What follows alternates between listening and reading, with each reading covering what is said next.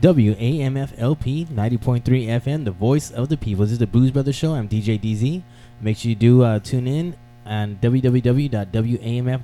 Tell your friends we are suitable for the cubicle. Won't get in any kind of trouble. And if you're listening around the New Orleans area, remember 90.3 FM. Tell your friends, tune on in. Reintroducing these lovely ladies. Go ahead and introduce yourselves once more. Hey everybody, my name is Allie Huddleston, and I'm a research partner with the NOLA raid study and a current stripper. Hi, my name is Alex Shuish. I'm a Tulane student and Allie's research partner. All right. Talk closer. All right. So we're having some friendly discussions during the music break.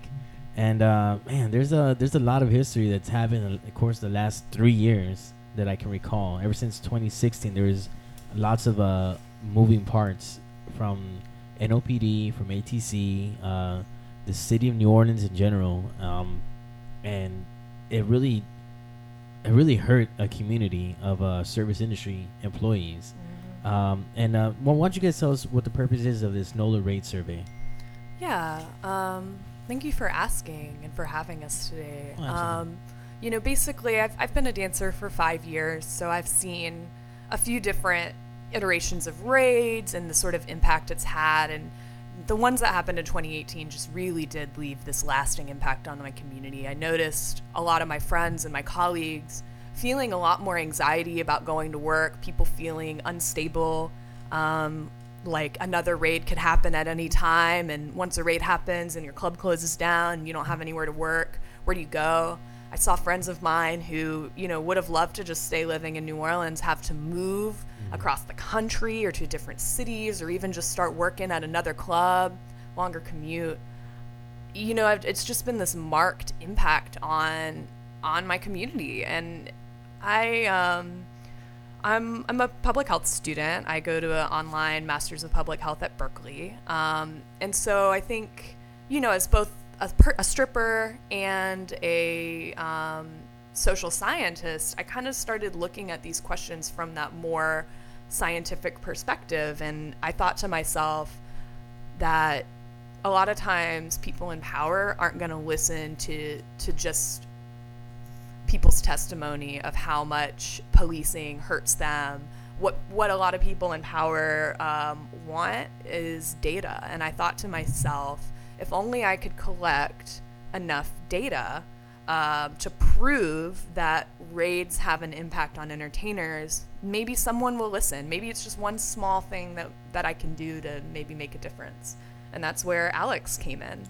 Yeah, so I'm currently a student at Tulane, and I was thinking about ways that I could help the community. I didn't originally know about the raids, but one of my professors who does a lot of public service work, he just said, look, pick an organization that you think is doing good work that you'd like to help, and just ask them what they need, because most of the time they know what they need better. So I just emailed Allie, and I was like, hey, I'm a Tulane student. I have the resources that come with just being at an academic institution, having the whole brand and the name and stuff like that. Mm-hmm. What can I do to help? And she brought this research project to my attention, educated me about the raids. We talked a couple, like that, we think we meet like once or twice before we actually started. And that's how we got together and kind of got this plan in motion. Yeah, it was cool. I mean, I think one of my favorite things about you reaching out was that you didn't reach out with this sort of attitude of, hey, I'm a Tulane student, I'm here to help you, here's my ideas. You actually reached out from a place of great humility, and that you were so willing to learn, willing to listen, really helped me just trust you and know kind of off the bat like that we could work well together. And you'd reached out to an organization that I'm in called Bear NOLA. I'm one of the people that checks the Bear NOLA email. There's like a handful of us that check the email. What does Bear stand for those people that don't know? I don't think we even really use the acronym anymore, but we're an organization dedicated to advocating on behalf of people who work in the sex industry. Bear is actually made up of a lot of different kinds of sex workers. Yes. But Okay. we do have a special focus on strippers. Just within the sex industry, strippers kind of occupy this really unique place. A lot of sex work and kinds of sex work is criminalized, whereas stripping is sort of a form of sex work that is considered legal, but is heavily policed, heavily criminalized, like looking at raids. So we kind of emphasize and focus on that, but it's worth mentioning that there's a lot of folks in that organization. But this project is like a project of mine. I wouldn't say it like represents Bear, but I'm a member, and that is how we got connected, is because she reached out to Bear specifically when that was, that's pretty cool. And in the sex work, so when it comes to sex work, there's different, categories, right? So there's people who are dancers, entertainers. There's also people who are doms, right? Yeah, there's dominatrixes, pro subs. There's people, there's cam girls. There's people who do full service sex work. So that would mean, they do whatever they can want to do and negotiate with that client. And full service people can advertise online. The Sense Fosta Sesta, which is a whole other bag of worms. Oh man, yeah, Since there's that, so many topics. A lot of online repression of people who are trying to make a living. And then there's also people who work outdoors, right? So within sex work, there's people who work indoors, and then there's people who work outdoors. So, somebody who might be looking for clients on the street, trying to flag down cars and stuff like that. A lot of different people, a lot of different categories. I think it's worth mentioning, though, that, all the aspects that we see in general society of like racism, sexism, classism, sizeism, all of that exists in the sex industry as well. And we see that, even in clubs. Clubs can be very picky, maybe kind of discriminatory as to who they hire. So we see all of these things in regular society in sex work as well. Yeah. I've been in that position. Like I've worked at multiple clubs where they look for a certain kind of girls or a certain kind of look. I've worked at clubs where they look for the big booty black girl, and I've been at the clubs where they want the uptight big boob blonde girl. And it's really on the manager's, I guess it's the manager's call what they want to do, what they're looking for, and they're answering to somebody else. So I understand they're just doing what they're told. Yeah. But I've seen all sorts of walks of life come through many doors and seeking a job and really just seeking ways to make like ends meet and make a living. Especially here in New Orleans, it's really hard. One of my first jobs, I was working at a place called Centerfolds on Bourbon Street, and I remember this lady. She said she traveled here by train, and she had one bag with her and 3 different outfits, and it was for a day shift. They needed girls, and this girl looked like I can't remember her name. She was married to Sylvester Stallone. Tall, blonde, long legs. She was also in a little relationship with Flavor Flav. Bridget Nielsen, that's her name. So she looked just like Bridget Nielsen, a little aged, and she was really sweet, real sweet lady. And she was kind of my first friend in the business, and we just kind of shared stories and talked about our traveling. And she was a great person to learn from. And I've been seeing somebody like her and understanding the story kind of made me respect every walk of life, or understand every walk of life that comes through those doors. Is just really trying to make ends meet. She told me nobody wants to dance. So in my head, I was like, all right, nobody really wants to dance. They just want to make money.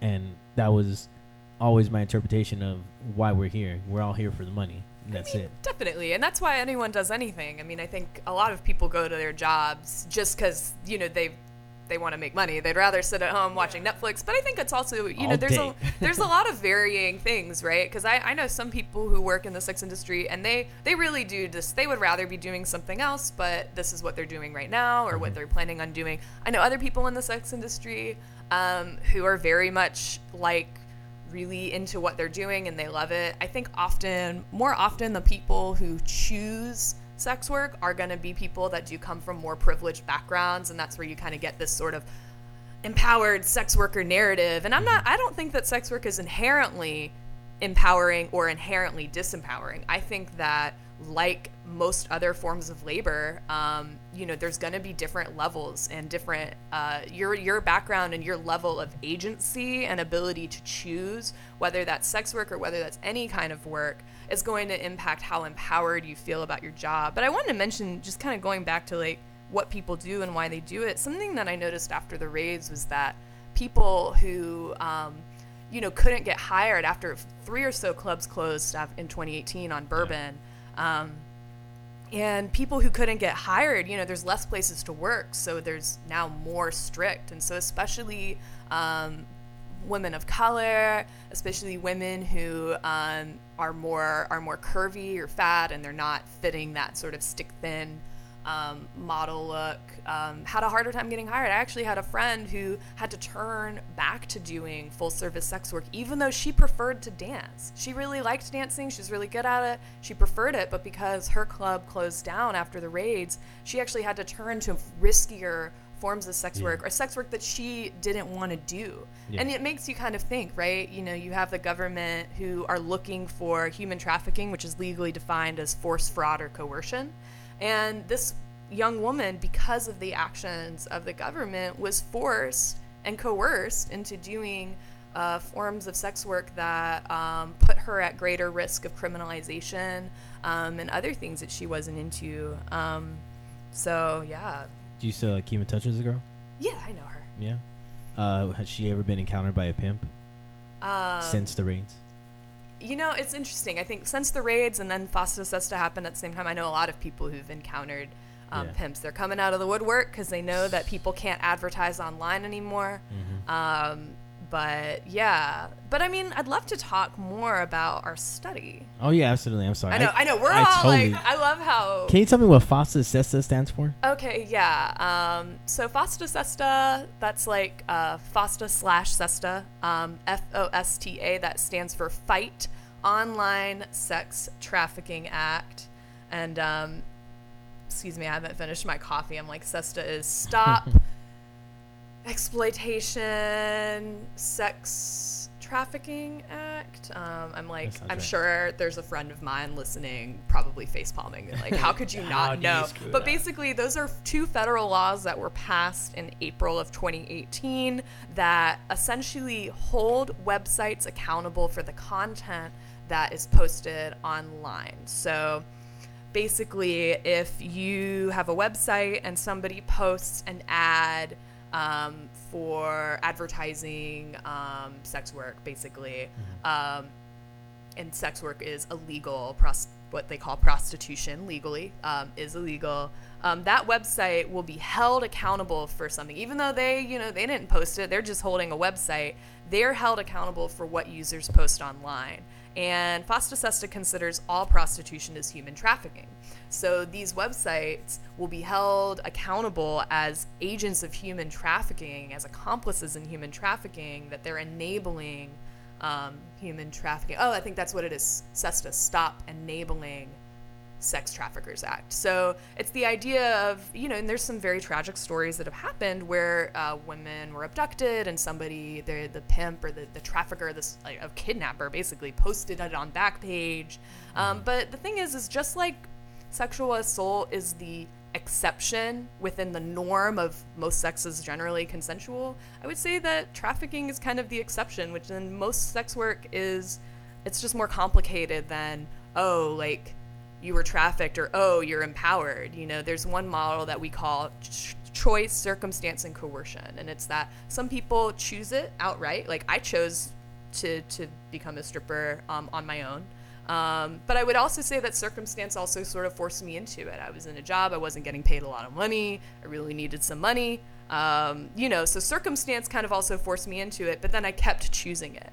And then coercion. Some people are ending up coerced into the sex industry, and some of those people go out. Some people end up leaving those who coerce them and running independently. But I think it's just hard to fit our diversity of narratives into this sort of framework of either you're trafficked or you're empowered, forcing us into this box. And I think there's like a lot of people like to use the argument, well, wouldn't you want to be doing something else than this? And that's, I feel like, a kind of ridiculous argument, because you don't see people walking up to someone who's, you know, waiting tables or, you know, flipping burgers at McDonald's and like, well, wouldn't you want to be doing something else? Like, yeah, I feel like majority of people are just trying to get by and stay home and Netflix. Yeah, they're not like watching Netflix and just living up Right. life, or, you know. Yeah. So I feel like that's a kind of a bizarre argument to make for this specific type of work. Yeah, and when you see things like FOSTA SESTA, you know, that actually has prevented sex workers from being able to post ads online, and that actually being able to post ads online is what helped people leave pimps or other people that were just, you know, exploiting and mooching off of their labor. So it's like after FOSTA SESTA passed, I knew people who had old pimps hitting them up saying, because they knew that these women and people in the industry were in a vulnerable position not being able to post ads anymore. So it's just really devastating. And I mean, I know people, you know, who just have been really traumatized, whether it's from raids, whether it's from loss of income because they can't post ads anymore.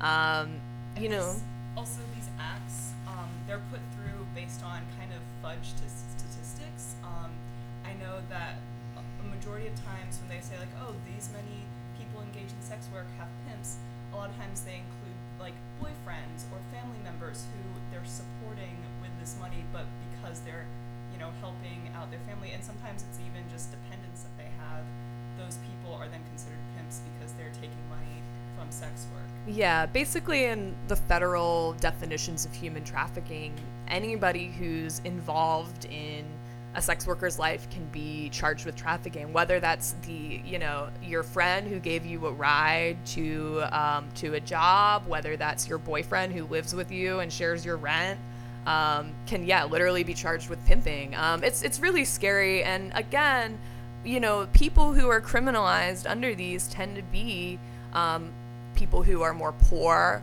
black and brown people. You know, you don't see you don't see the like thin white stripper, you know, getting carted off to jail. You know, these kind of laws tend to have a discriminatory impact. And I noticed that after the raids, you know, a lot of women who weren't getting hired were women who were black or brown or who were fat, and they're, you know, turning to other forms or having to go move. And so we took this sort of thing, and And we've actually, in our survey, one of the questions does ask, like, because of the raids, have you had to change your form of work? And we've had women, you know, the survey is anonymous, so we can't, like, say, like, who it was or anything like that, but we've had women respond saying that they've had to change their form of sex work to, like, from dancing to something more dangerous, something they would prefer to not be doing.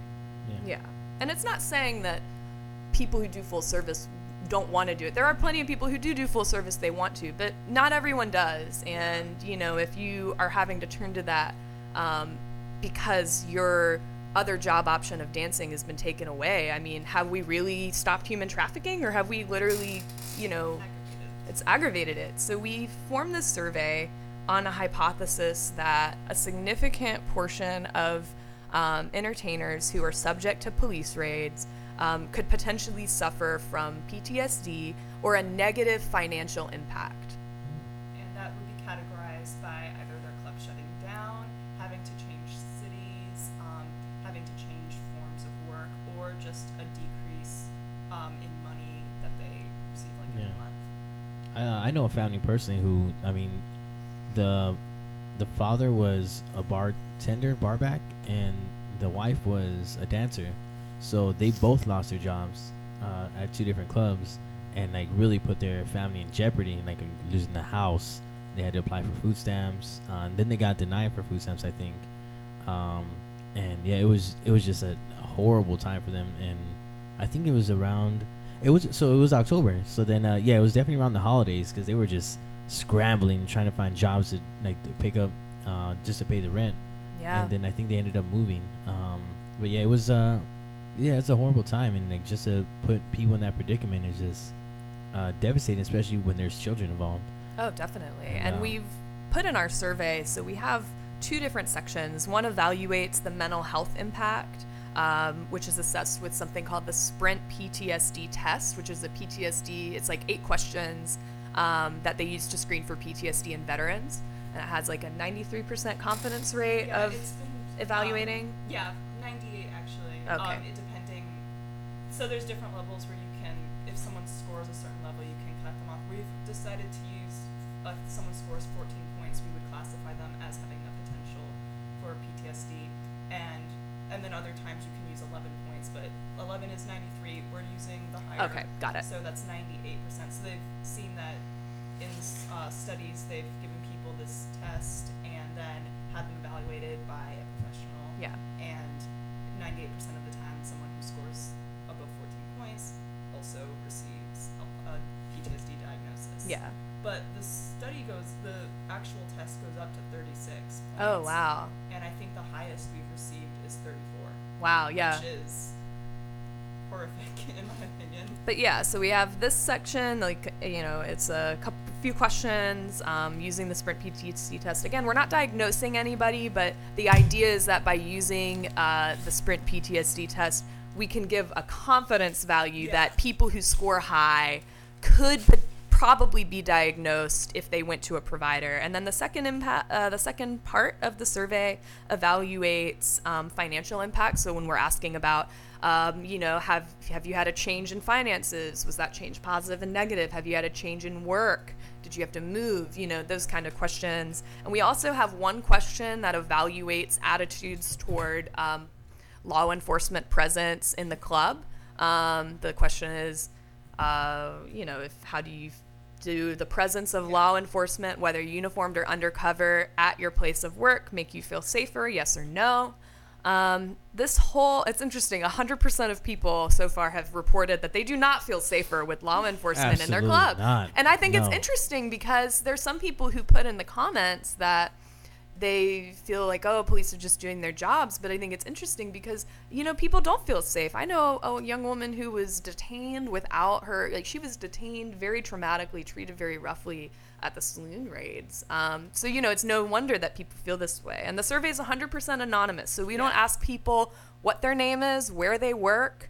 We have a few optional demographic questions at the end because we'd love to know, just using just basic census demographic, like race, ethnicity, number of dependents, because we want to know if you have children or dependents and you're being impacted by this stuff, What kind of things. Yeah, and we've also seen that even people who haven't actually experienced the raid are experiencing mental health impacts because of this change in the work environment and just in general criminalization.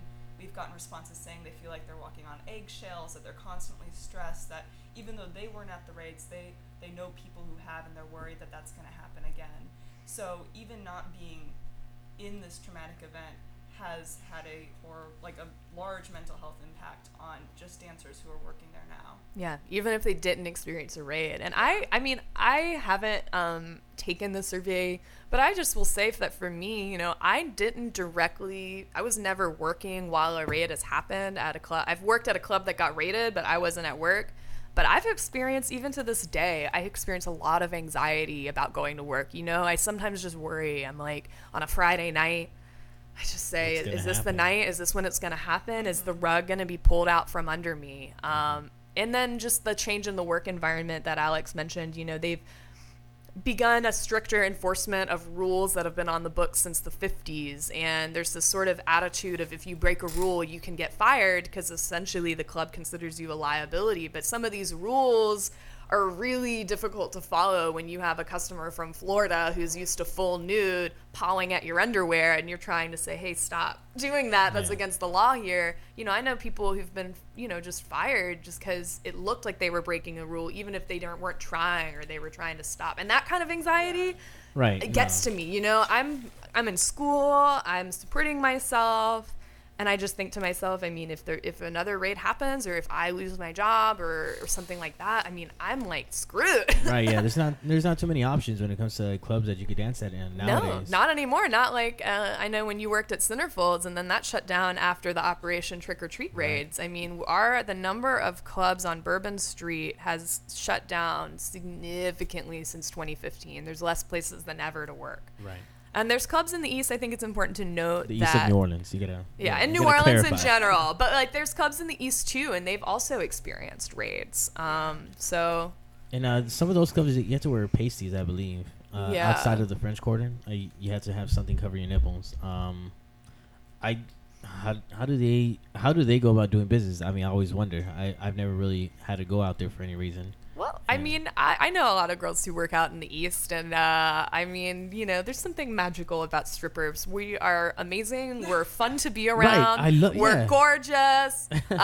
Totally agree. You know, so Yeah. I think that you know, despite some of these increased strict rules, people, you know, it's definitely not as lucrative as it used to be. I mean, you know, but we still are getting by, right? Because we're smart, we're innovative, we're hustlers. Y'all fun. And we're fun. Yeah. Who doesn't like being around like just energetic people? Like, hey, what's up? Yeah. Yeah. I know a lot of guys who do go to those clubs. I mean, they're just seeking some companionship and Exactly. they want to talk to somebody. I mean, at least somebody pretty, like somebody like that's gonna entertain them and just hold good conversation. That's really one of the hardest things to do for a lot of people. Is just have a good conversation with somebody, especially in this day and age of technology, like we were just talking about. I mean, going to school and being on that cell phone and then the laptop and then have the tablet. There's not too much human interaction going on nowadays, and Yeah.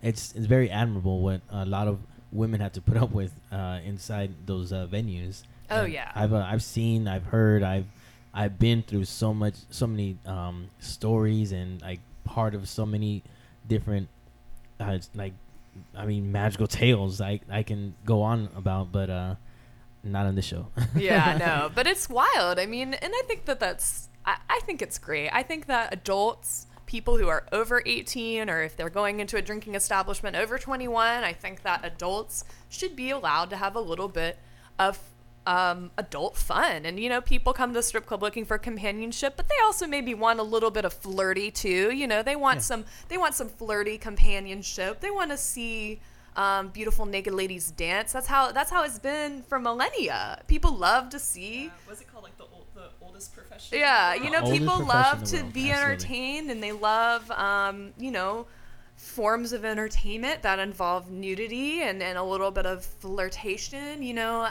I think that adults should be allowed to have adult fun. I don't like this sort of Disneyfication of New Orleans that we're seeing all over.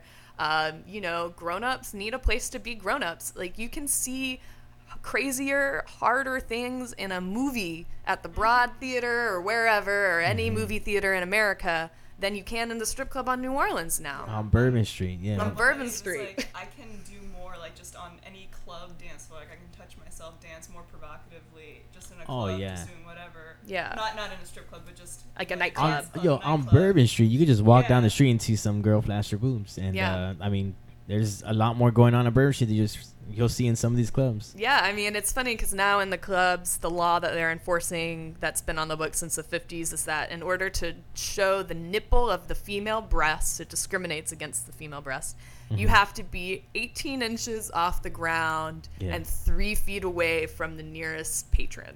Yeah. So, yeah, you can see a chick on Bourbon Street flash herself to get some beads, and she's not 18 inches off the Yeah. ground. It's not illegal to not wear a shirt. I mean, like, there was that huge movement in New York where, like, women would walk around because it's not illegal. Well, it actually is. There's an obscenity law. I forgot the title In New number. Orleans? Yeah, there's an Yeah. obscenity law in Louisiana. It's the Louisiana state statute on obscenity, and it says that you can't show the nipple. But, I mean, the thing is that these laws, again, were written in the 50s, and without any sort of attention. They're discriminatory against specifically female nipples. So I think Yeah. that's worth noting is that, you know, we're being judged on the basis of laws that were created by people who are dead now.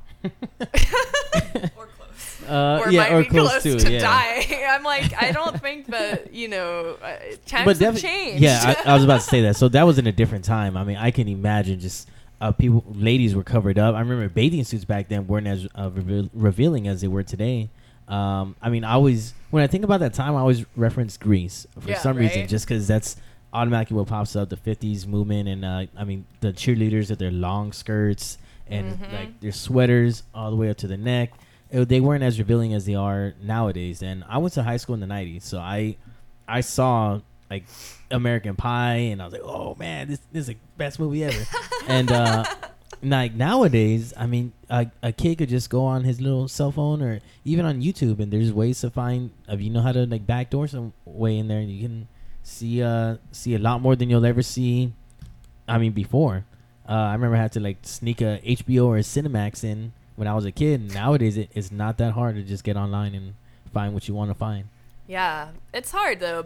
And then when we go back to Fosta Sesta though, you'll see, Playboy and Maxim and big media outlets can post as much content as they want that's sexually provocative, but strippers, even pole dance enthusiasts who aren't strippers, and then other people who are advocating for sex workers are being their accounts are being shut down because of Fosta Sesta, right? So, when we talk about what's allowed, it's always, big money is allowed to do whatever they want, and then all these people who should have the right to express themselves, or First Amendment protection, is being violated. And I think that Title 26, which is the Louisiana statute that says that I have to be 18 inches off the ground and 3 feet away from somebody in order to dance topless, I think that infringes on my First Amendment protections. The law also says that I can't touch my own body while I dance. Yes, I found that ridiculous. Yeah, if you're dancing and you're just expressing yourself, this is an art form that includes moves where you might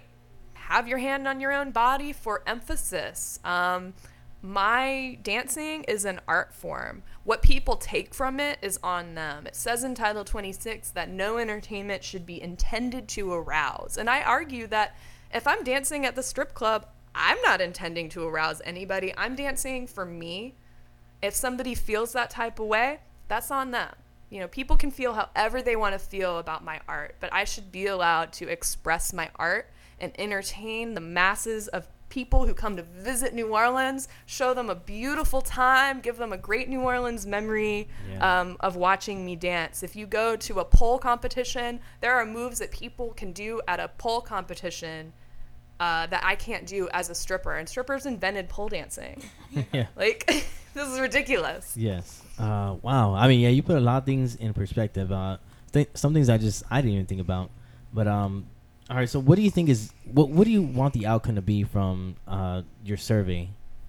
So we want to survey at least 50 to 100 people. Again, our survey is evaluating, for those just joining us, our NOLA RAID survey is evaluating the mental health and financial impact of raids on dancers in New Orleans. Specifically New Orleans. Specifically New Orleans. So we're not doing this nationwide. We're just focusing local because, that's just where I live and what I've experienced. But we're just trying to figure out, Yeah, and this is the first study of its kind. Like, there was no type of way we could build off of anyone else's work. So we're trying to start small, maybe continue after this. But yeah, it's also 100% anonymous. Great. We also offer, for people who are willing to give their time to do this survey and talk about something that was, traumatic experience for them. Like, we will give a $10 Amazon gift Yes. Oh yeah, I forgot about that. We offer an incentive. Yeah. And it's the survey takes an average of 3 minutes to complete. Yeah. Christmas is around the corner. Yeah, right? So it's literally it's only 3 minutes of someone's time. I know just as dancers, people deserve to get paid for sharing their experience. This is not limited to dancers. This could be security, managers. No, this is only dancers. We're specifically focusing on dancers, although I totally hear it. The raids impact all people who work in the strip club, waitresses, bartenders. But I'm not a waitress. I'm not a bartender. I'm not a DJ. I'm a dancer. I'm an entertainer. I'm a stripper. And that's the community I can speak of the most. Right. And you don't have to have experienced the raid as long as you're a dancer in New Orleans over 18, you can take this survey as well. You could be a new dancer. You never had to been. You had to have at least worked between 2015 and 2018. Okay. Or no. In present, you're right. At least from 2018, I think. Was what we were requiring. Because that was the newest amount of raids. But like Alex said, a person does not have to have experienced a raid or worked at a club that got raided. And it's important that those people do take this survey because we need to be able to control and compare those who experienced it versus those who didn't. So we can see, is there a higher incidence of high PTSD score in people who experienced raid? Is there no correlation? I mean, what we're trying to do is make sure it's it's not easy to brush off these findings Yeah. and make it as, you know, ironclad as possible. So if we just looked at women who had experienced the raid, I mean, it'd be very easy for someone to say, oh, well, I mean, maybe that's just, you know, part of being a dancer. You have high mental health problems, you Right. have financial instability. But if we have women who weren't part of the raids, you know, and we have, you know, scoring low on the PTSD test versus women who were scoring high, we can say, like, look, this is like a definitive change in someone's mental health because of this incident this one time. Yeah. And I think like this might be a good time to share with you what we found so far. Yeah, please. I do. If you have the information, I would definitely like to hear it. Definitely, yeah. Yeah, we actually, we were reached out to by a reporter on the New York Times, and she was asking about just some findings. And she did this great article about, you know, grassroots sex work organizations. Yeah. We were lucky enough to be mentioned in that. Yeah, she kind of just mentioned it. Like, Yeah. I was hoping she'd share some of our findings, but it's cool. So She we kind of do linked have, to like, us. some findings all worked out Yeah. for that. This isn't, like, our survey collection isn't done, so this is all preliminary.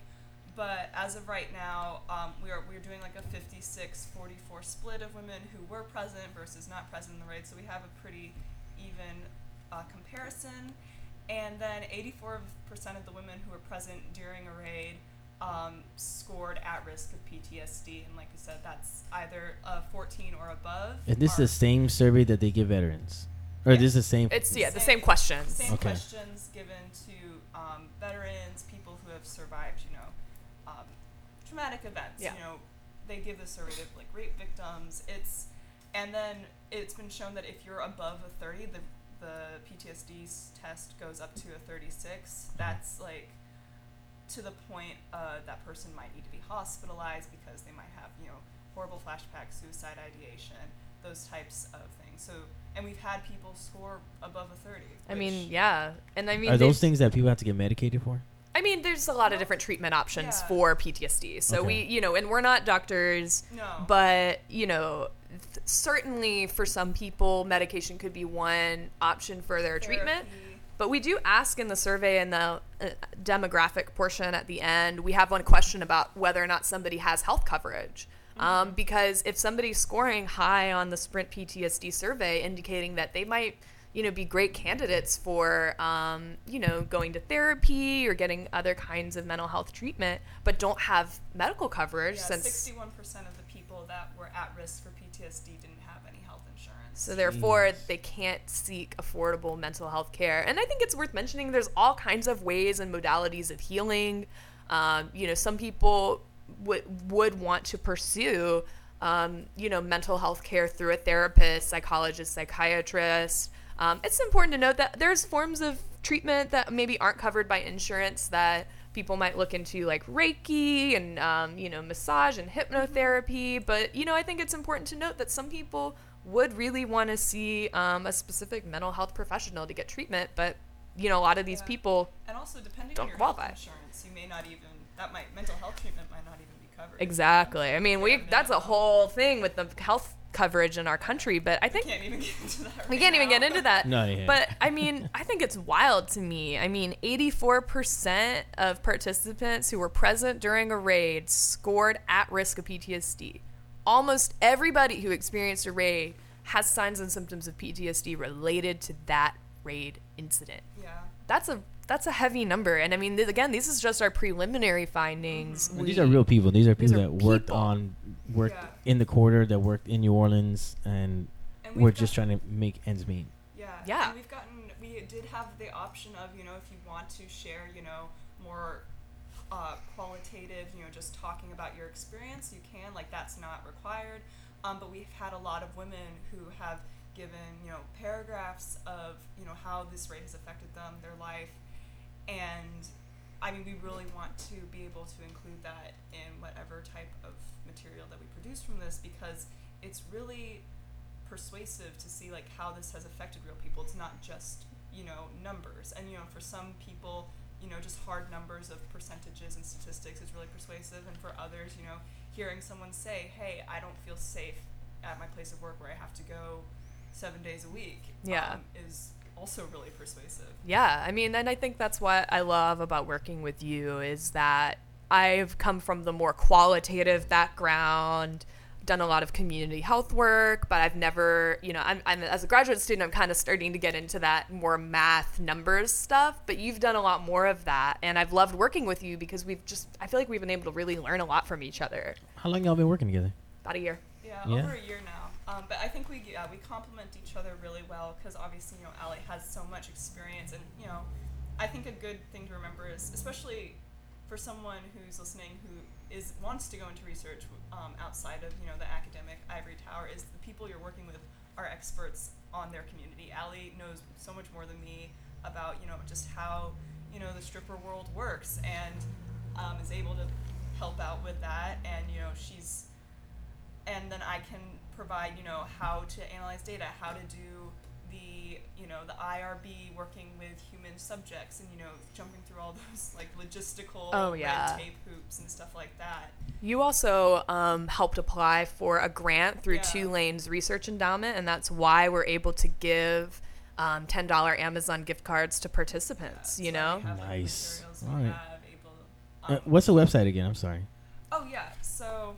Yeah, for those who are, if you're listening and you are a person who danced in New Orleans at any time between 2015 and 2018, we are including Operation Trick or Treat, so maybe some of y'all are listening and that happened a long time ago, but you kind of remember that. Yeah. You are able to take this survey. Yeah, it's an anonymous link. Wait, what's the bit.ly? We have a bit.ly for it. That's I'm looking on our poster. No, One that's sec. fine. Yeah, no. But I think it's worth mentioning too. Our bit.ly it's a little long, but bit.ly/2 capital L 1 capital L VRO. Yes. That's 2, the number 2? Yeah. Okay. So 2 number 2 L 1 L VRO. Yeah, and you can find our link. If you also just want to email us at NOLA@gmail.com, and we can send you a link to that. No emails. You can make a new email and send it to us, and then destroy it afterwards. Nothing people send us through email or text, because we do have our phone numbers up on flyers, is kept. Everything is destroyed, and nothing will be included in any kind of destroyed. All right. Yeah, we aren't sharing anybody. I think that's really important to us, is that it's confidentiality. Not everyone who dances is out as doing that. Yeah. And we do want to let people know, like, if you contact us for any reason, all of that gets destroyed. Like, we basically don't even remember who contacts us anymore, because we want this to be as anonymous as possible to protect the safety of dancers. And basically, we're just kind of compiling all this data. We hope to write a paper. The information stops. I'm sorry, not the information, but the contact information stops at you, right? So you're saying you get rid of it. No one else. It's just us. It's just two of us. All right, so we're not. It's gonna get to you all and then just get thrown away. Like no one. Well, the information is gonna carry on, but the actual contact information, whoever emailed you, called you, it doesn't go past anonymous. Exactly. It's important to note, just because we're doing this study through Tulane and with Tulane money and all of that, Tulane doesn't get to look at anybody's data at all. This is literally just honestly the two of us, and then we do have like an advisor, like a faculty advisor. She helped us design the survey, making sure it wasn't too we weren't leading anyone on to say one thing or another. Yeah, but she doesn't even have access to the email or to the data. Right now. She's not even in the country. We've kind of been doing this on our own. It's great. Yeah, but it's completely anonymous. I mean, I think the only thing is we obviously will know that you're in New Orleans, and if you choose to do the demographic questions, but we don't know. Once the survey is taken, though, we actually don't know who took it. So if somebody emails us, that's one thing, but if somebody takes the survey, we can't link. We have no idea, who and took you're not the gonna survey. you're not gonna go looking for some catfish or anything. I mean, we just are I think that a main reason of doing this is just that I wanted to show through data the experiences of my community that I've witnessed every day. And that's it. We want to try to do good, not evil. Yeah. And there's a lot of work that's being done by grassroots sex worker organizations. Like SWAP does a lot of good research, but the problem is there's a lot of gatekeeping in academia, And if it's a grassroots organization doing a study, it's not viewed as reliable. I'm using air quotes right now, but it's not viewed as reliable information, which I find ridiculous. But that is another reason why we chose to partner with Tulane, and why Allie chose to partner with Tulane, because it's able to give that kind of stamp of, hey, we've checked all the boxes, we've done everything, by the book in terms of academia, and being able to say that this is valid findings, even though there's tons of people out there doing great work that aren't considered valid. Yeah, and I was gonna just do this on my own, honestly. Like, I really was going to just collect a bunch of data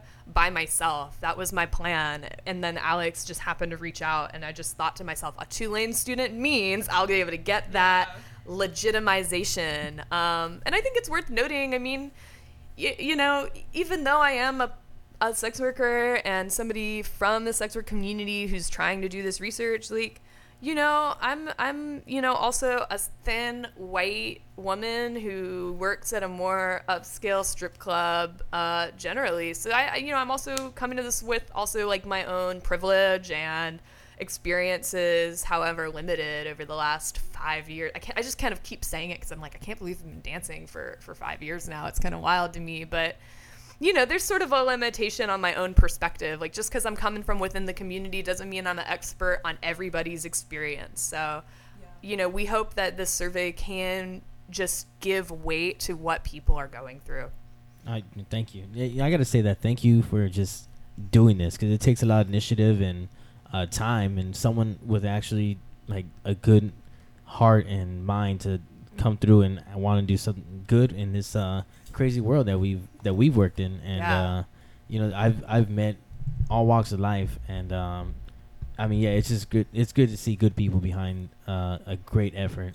And I really commend you guys for just doing good. And thank you both.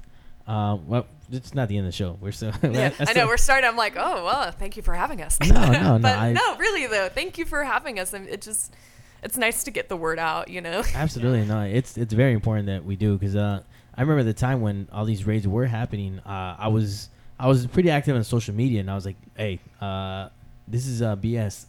Yeah. I was like, yo, I'm kind of out the job right now. Like, I had lost one of my jobs because of the raids, and I was worried for some time. It was like, oh man, Christmas is around the corner. Mm-hmm. I shouldn't have been spending the money like I was, but that was a great thing about the business. Like, we were making great money doing, having fun, really just having fun. Just having a good time. No, yeah. I think back to my baby stripper days, and I think the money was just there. It was just so much more plentiful. Things were way more chill, way more lax. There were plenty of clubs to work at. So if you got fired or wanted to leave your club, you don't want to work there anymore, you had 10 different clubs you could choose to work from. Yeah. And then just, I think to myself, like, if I have these awesome hustling skills now after 5 years, if I could just go back in time when the money was that good and like use the skills, but we all live, we learn. And I think it's a little ironic that it's gotten, like, the business has gotten so much more restrictive, and at the same time, I think stripping in general has become more glamorized. Oh my God. Let me tell you. And what the Hustlers movie. I haven't seen the movie yet. You didn't see it? No, I really want to, but I want to go with an unbiased opinion, because I wanted the whole I guess the hype to settle down. Yeah. And I wanted to have my own just to myself, because if I went with a friend, the only friends I really have are people who are in this business. Yeah. So they already know, like, hey, I'm like, no, don't say nothing. I want to watch the show or watch the movie. So I do want to watch it alone, so I guess I gotta wait till it comes out on DVD. But I want to see it with the understanding that I'm just viewing it, not that I've been in this business. And you're right, it's been kind of glamorized, and it's Cardi B here. Shout out to Cardi B. She definitely put it on for a lot of dancers. And remember Eve? Do you remember the rapper Eve? Eve, yeah. She was a dancer in her time before she started rapping and singing, and now she's on The View. She does movies. She's married to some rich millionaire with 4 kids, and she's playing mom now, and she's doing great things with her life. And she's a former dancer, and just like a lot of people that I've met in this business, they went on to create families, have homes, create businesses. Awakenings. Great example. Stripper-owned business right there. Hey, yeah, shout out to Jill. What's up, Jill? She's supposed to come on soon. Oh, really? Yeah, She's awesome. Yeah, I love her. She's probably tired. We had the student showcase at Awakenings last night, so On Canal or within the Bywater? we had it at the Canal Street studio. I say we. I mean, I just helped. I just helped Hey, out a little we bit. are a community. But, we're a We did community. it. And, I mean, and I love though. I think especially with the glamorization of stripping and the popularity of pole dancing. I think it's great that people want to pole dance. I think it's great that people want to do whatever they need to do to express themselves, have fun. It's a great way to get fit, especially at Awakenings. It's a great community. But I think it's important that people who aren't strippers gotta give cred to the strippers who pole danced with stigma for years, who maybe had to hide the fact that they were a pole dancer. To people like Jill, who really like paved the way for people now. And with Hustlers, I won't do any spoilers. Like any kind of depiction, it's it's full of good. It maybe is full of not so good, and there's some of those issues with the woman who's represented in the movie. Didn't want the movie to be made. But I gotta say that as far as being a stripper and what it's like to watch people in the sex work and just strippers on screen, normally I'm very disappointed with the depiction.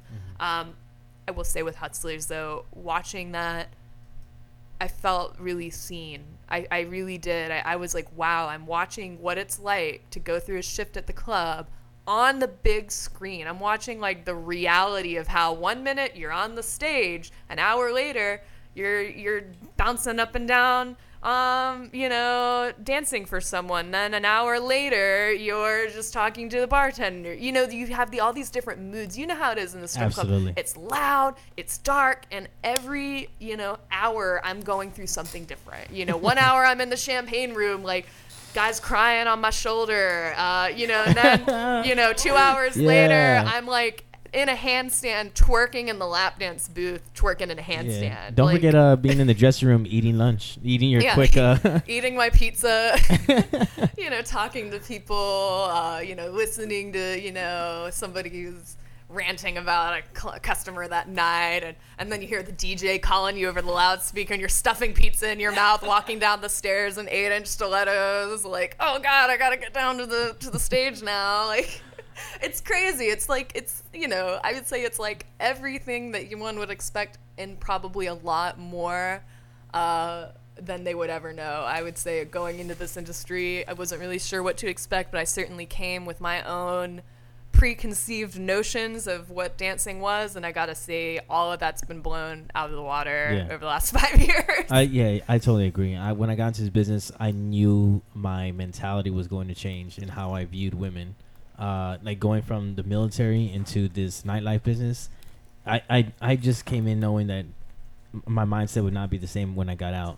And sure enough, got out, and I have much more respect for women now than I did before I got in. And that's kind of sad to say, but it's a truth. I love it. Yeah, no, it is a God honest truth. Like, I have so much more respect for women in the business and just women in general and what they've gone through, especially like being the male.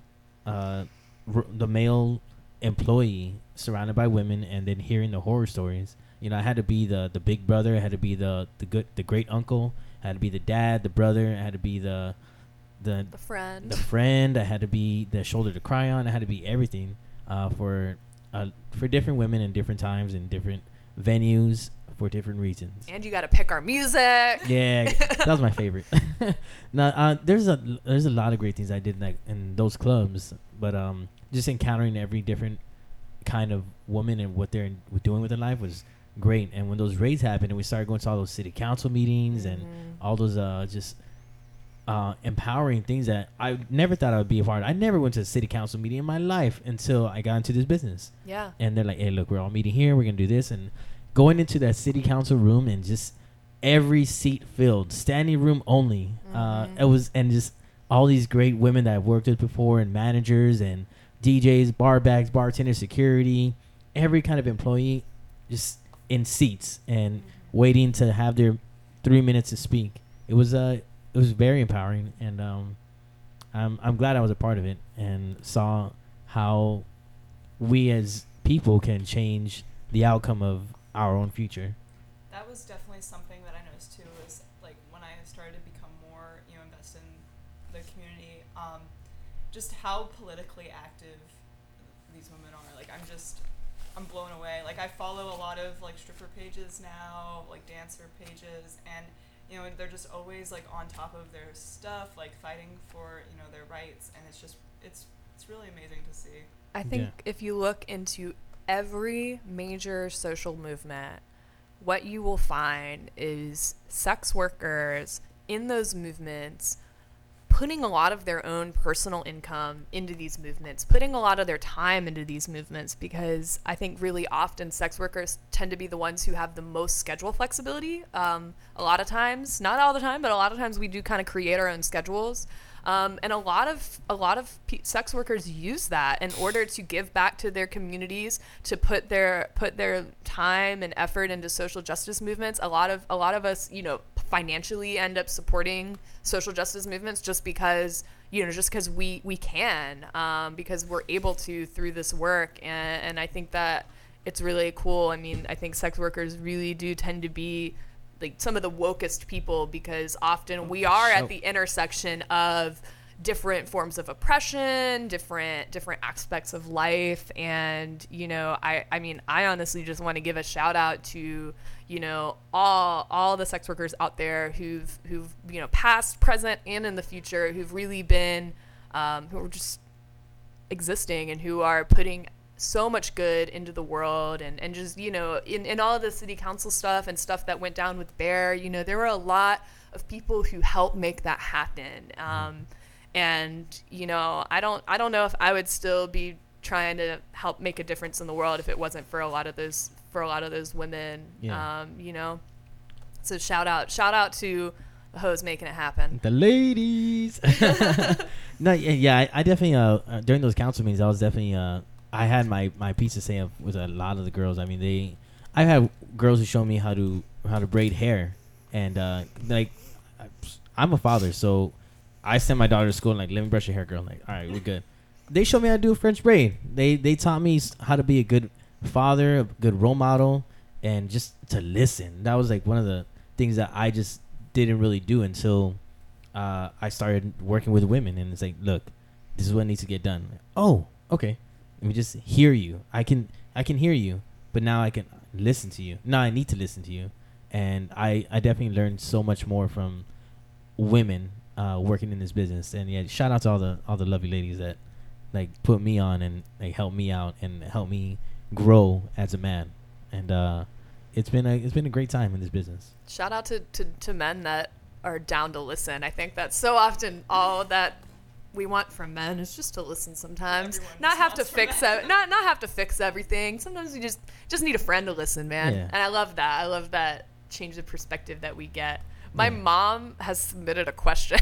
No. All right, Mom, what do you got to say? So, question from a listener who happens to be my mother. Linda, shout out. Hey, Linda. She says, can you speak to the amazing athleticism involved in dancing, as well as the impact on your body, injuries, etc.? Linda, honey, listen, Linda. I'll let you go to it, because I've tried my best to get on the pole, and I could climb the top. I cannot do the what's it called, the flagpole? The flagpole, yes. That's you can climb to the top of the 30-foot pole? Yeah, at Hustler, I did that. I've done that several times. I've got to see that. You got to come. At Saloon, when they had the spinning pole, that's where I learned, on the spinning pole at Saloon. Nice. And but then I kind of there's a video out there of me climbing up the 30-foot pole just to get a slice of pizza from someone on the second floor. And then I slid all the way down and did the splits just for show. But tell us about the amazing athleticism. She's also got more questions coming. But to speak to the athleticism and dancing, I think it depends, frankly, on the club that you work at, because some clubs really don't give a darn about what kind of dance moves you do. You know what I mean? There are some clubs out there all over the country that I know there are tiny mom and pop clubs that don't have a pole. Some clubs really, the dancing isn't even much part of it. Other clubs, dancing and stage tips are a huge source of income. And I would say, as somebody who's worked generally at clubs that have an emphasis on the dancing and on the pole tricks, You know, I learned a lot of that on the job, on a spinning pole, during a day shift. You know, I mean, I took a class at Awakenings. Oh my God. It's Oh, hard. you have? It's so hard. I had bruises all over my legs. I had no idea like how to move at all. Oh, I entered this industry with no experience, no dance moves. They just hired me because I was thin, white, and young. Say it ain't so. Yeah, and I would come home from my shifts at the club with all of these crazy bruises from learning pole. My boyfriend would be like, "What is going on over there? Are they beating you?" Yeah, No. I mean, he was really concerned because of these bruises, but that happens whether you're in a strip club or in a pole studio. When you're learning pole, basically your nerves are getting used to the impact. And I mean, Mom, we'll talk about another time, but the impact on the body is dancers are often really tired. We're often really tired and really sore and living in an Epsom salt bath. I know dancers, we have like online groups and stuff online, and people are always asking about injury tips and prevention. I know a lot of dancers who are in physical therapy just because they want to keep working, but they don't want to hurt their bodies anymore. I mean, for those who have an emphasis on dancing as part of their hustle, injury prevention, I think, should be a huge part. I would say anyone listening who's thinking about this, or maybe they're dancing and they haven't been feeling very good physically lately, I think that, you know, investing time in injury prevention is important, and that means staying hydrated while you're at work. Ooh, yeah. Things like arnica cream, CBD cream, you know, for bruises. Some people might switch to a lower heel height, because sometimes the higher heel height can be harder on your feet, your legs. I have a lot of issues with my knees and my quads because I do a lot of floor work moves, which is hard on your knees. I worry a lot about like premature arthritis, but often dancers aren't insured. We're independent contractors, so our job does not insure us. And I would say a big part of injury prevention for me is just knowing that I don't want to take any risks at work that would land me in the hospital out of a job. I've seen a couple injuries on the stage. Like I've seen girls do the dead drop and hit their jaw, and girls who cracked their teeth. Yeah, broken a nail, but actually broke a finger. Oh. Yeah, and I once fell off of a trapeze at a club. Yeah. Were you spinning? I was doing a single leg hang on a trapeze, and I fell like 7 feet to the ground on the stage. What'd you land on? Your back, face? I kind of landed on my back. I have really good reflexes. I'm really good at landing, but it was hard because I was so embarrassed. I mean, I'm just in nothing but a G-string. I just fell off a trapeze. Everyone watching thinks I must be wasted, and I'm just froze. And I said, "Hey guys, I'm okay," because I didn't want anyone to worry, and I didn't want management to think I was a liability, right? And I just was kind of sitting there wearing nothing but a G-string. And slowly, one by one, every customer just poof, like made it rain a couple dollars on me. And it was I'm like trying not to cry because of the pain. And like slowly, I'm serious, like they kind of just started lining up. And then one by one, poof, made it rain, poof. And I just was like, I'm just going like, "Thank you." I was so embarrassed. Yeah, I can imagine. And there's another question from my mom. Hold on. We want to get back to that. Yeah. We're going to have to take a quick music break. All right. Linda, thanks. we're going to get back to you shortly, Thanks, right? ma'am. All right, this is WAMF 90.3 FM, the voice of the people.